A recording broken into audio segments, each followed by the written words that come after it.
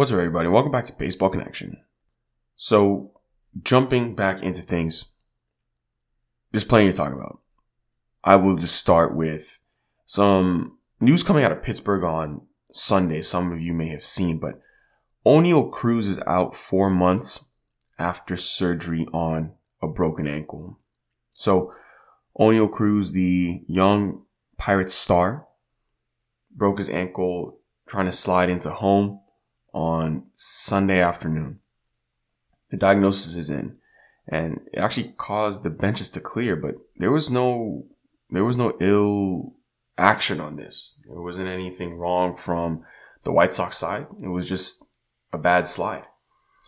It was Oneil Cruz running home and didn't really slide well. Really late attempt to slide, and his ankle got caught underneath him and ended up having a pretty bad break here. A fractured left fibula. And he ended up having surgery that night at Allegheny General Hospital in Pittsburgh. And now they're saying he's going to be out 4 months. Big blow for the Pirates, losing their star shortstop for an extended period of time like this. He's a big part of what the Pirates do on both sides of the ball. And yeah, for the Pirates, this is their first true test of the season. Because they started the season strong. They have. Winning 6 of the first 9 and earning back-to-back series victories. And that's a feat they accomplished just once last season. And the vibes have been great so far. But Oneil Cruz's injury has real potential to squash that momentum. Because you can't replace Oneil Cruz. He's a one-of-one talent. He has a combination of power, speed, and arm strength that you just don't see anywhere else. For now, all the Pirates can do is embrace a next man up mentality and try to match his production through a combination of players, like a platoon or something like that. But it's going to be tough. Nobody likes to see someone get hurt. And Oneil Cruz is going to be out for most of the season because of this fractured ankle. In other injury news, Adam Duvall also got injured. He had been off to a blazing hot start for the Red Sox, and stormed out of the gate as probably the hottest hitter, one of the hottest hitters in baseball. And he fractured his left wrist while attempting a diving catch in center field in Sunday's 4-1 victory over the Tigers. And he underwent x-rays at Comerica Park immediately following Sunday's game. He went back to Boston on Monday for more imaging, and he won't need surgery. So that's the news coming out of Boston.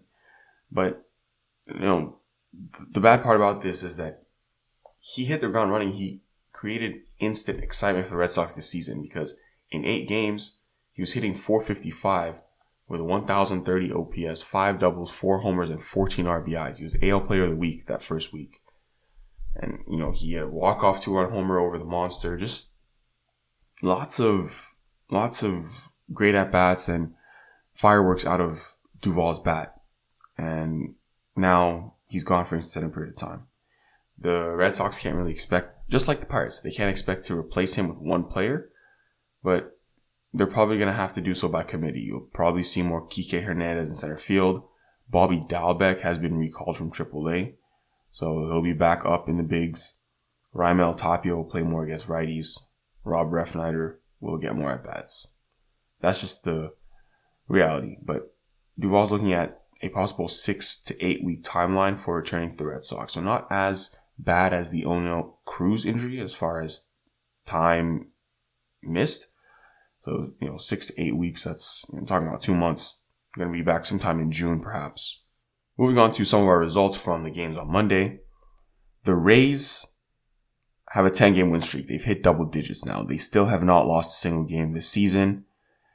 They beat the Red Sox 1-0 in their closest game of the year on Monday. A 1-0 victory thanks to a Brandon Lau solo shot. But now the Rays are the first team since the 1987 Brewers to win 10 straight games to open the season.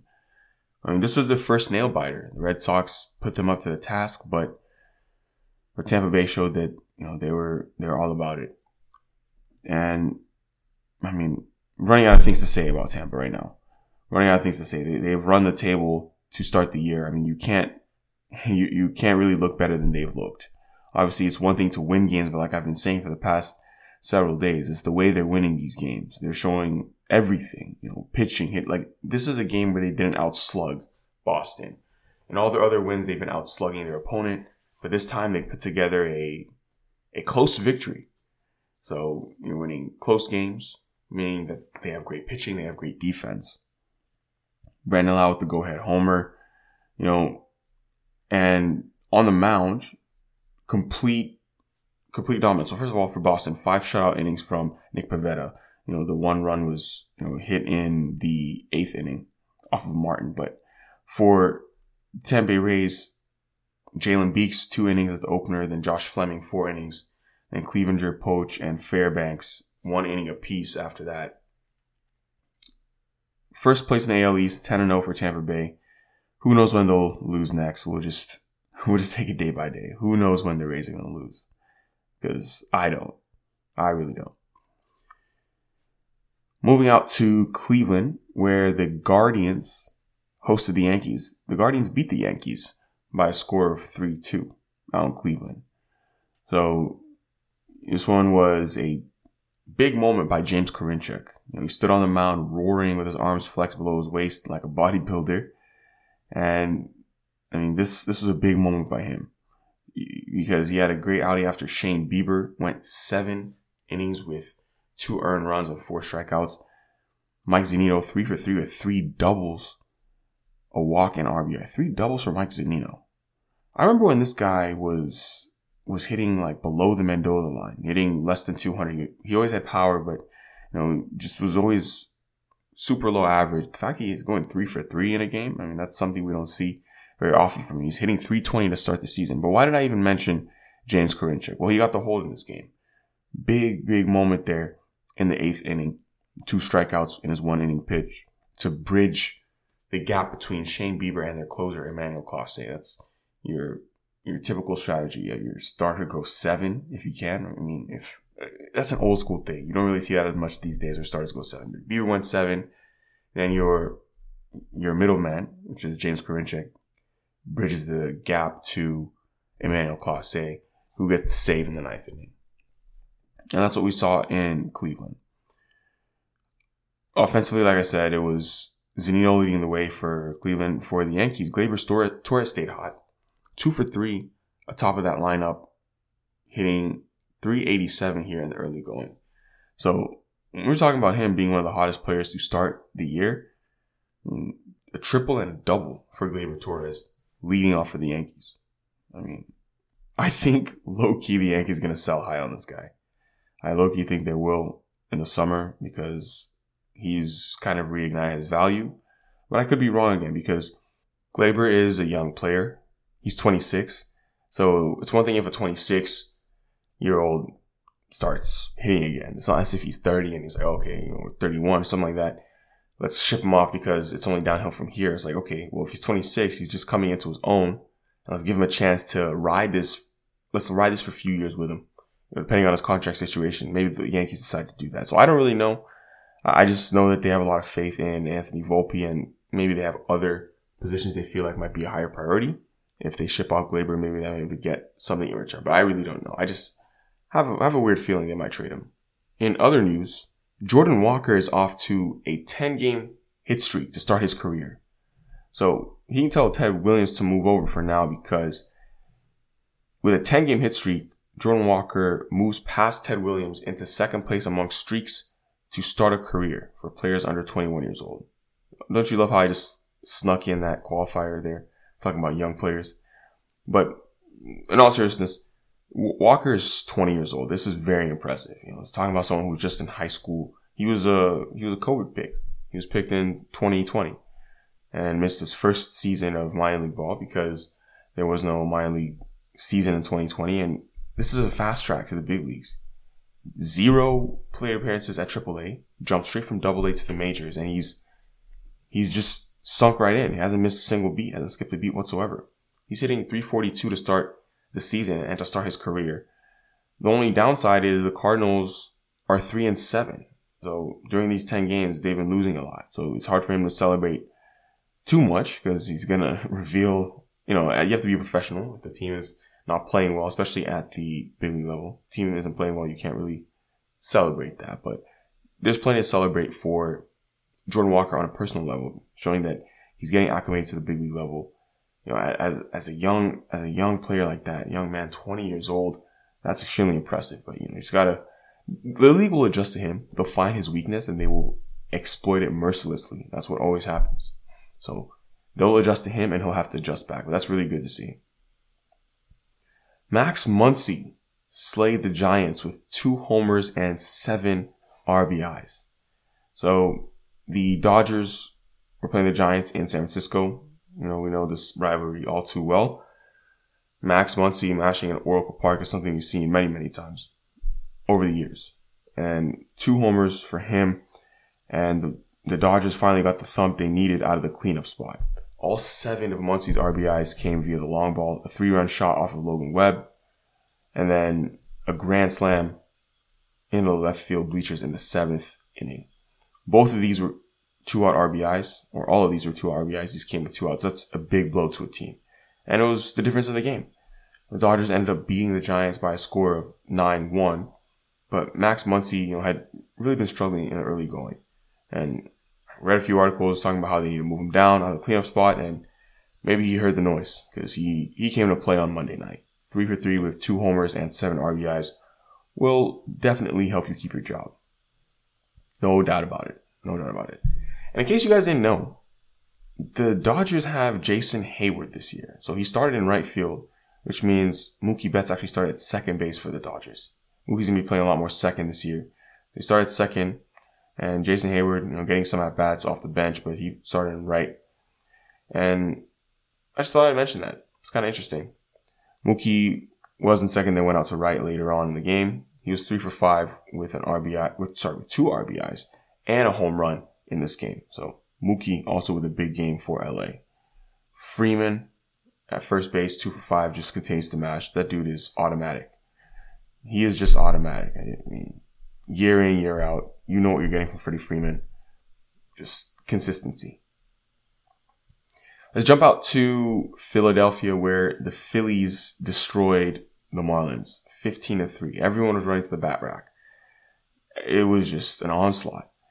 I mean, they were facing Sandy Alcantara, which they just didn't seem to care. They're facing the reigning NL Cy Young. And yeah, Alcantara had a very forgettable outing here.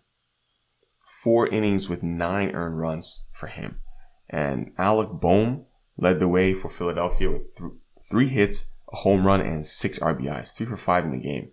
And the Phillies were using a revamped lineup. They put Bryson Stott at leadoff. So 2 for 6 for Bryson Stott as he continues his hot hitting to start the year. Then 3 for 4 for Trey Turner behind him. As a matter of fact, 4 players had 3 hits in this game. Every starter except Cody Clemens had a hit. Most of them had multiple hits. 4 of them had 3. So just one of those games like Little League where you just run to the bat rack. It's just, and the fact they're doing this against Alcantara, against the reigning Cy Young, that's shocking to say the least. There's lots of offense, but the Phillies are slowly climbing their way back after a rough start to the season. They're 4-6 now, so 2 games below 500. But remember, they got swept to start the year when they went down to Texas. So they're slowly making up for it. And last but not least, we'll jump to Atlanta, where the Braves walked off on the Reds. So Sean Murphy was acquired this offseason. It wasn't a low-key signing. We noticed it. People noticed it. But he's mostly there for his defense. And he's someone who can control a running game, but he can hit too. He can hit reasonably well. And he's showing that so far, at least with the power, right? So 3 for 5. I mean, I'm saying with the power, but he has 1 home run. But let me have this. So 3 for 5 with a walk-off home run for Sean Murphy on Monday. He got the start in Atlanta, and that's what you're going to get with him. So if we go back and look at his numbers, he's played with the A's up until this point. This is his first year out of Oakland. But for his career, he has a 759 OPS. So you'll take that from the catcher spot. Last year, 18 home runs with Oakland. The year before, 17 home runs with Oakland. So someone with a career 430 slugging percentage, he does have some pop, especially for a catcher. So if he can hit you somewhere in the neighborhood, 17 to 20 home runs, and also control the running game like he does, that's the reason why they went and got him. Because this year with the new rules, everyone's running all over the place. All the pickoff limitations and things like that. So Sean Murphy can control the running game. You get him and bring his bat into the fold. I mean, you are going to be golden. There's a reason why the Braves have won 5 straight NL East titles by going out and making acquisitions like this. Leading off for the Braves was Ronald Acuna Jr. He was 3 for 5 in this game. He continues to have a strong bounce back season. So last year, he probably came back early. Okay, I'm not even going to say probably. He came back early from ACL surgery. And we saw he didn't really have his legs under him. This year, he legitimately has his legs under him, looks strong, and he's back to Ronald Acuna. So expect to see big time numbers. I mean, I could see him leading the league in steals. Remember when he almost went 40 a few years ago? He could approach those numbers again this year because he's healthy again. Bryce Elder pitched for Atlanta, 6 1/3 shutout innings with 7 strikeouts for him. And he looks really sharp. And yeah, the Braves get this victory in 10 innings, walk-off home run by Sean Murphy, 5-4, the final score.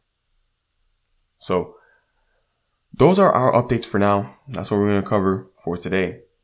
Lots going on around the league. More of an offensive day on Monday.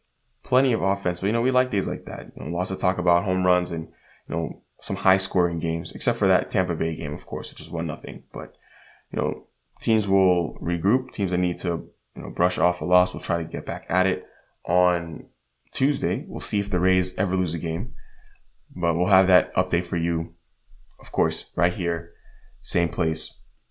But if you enjoyed this, please share it with someone who'd be interested, and we'll see you next time on Baseball Connection.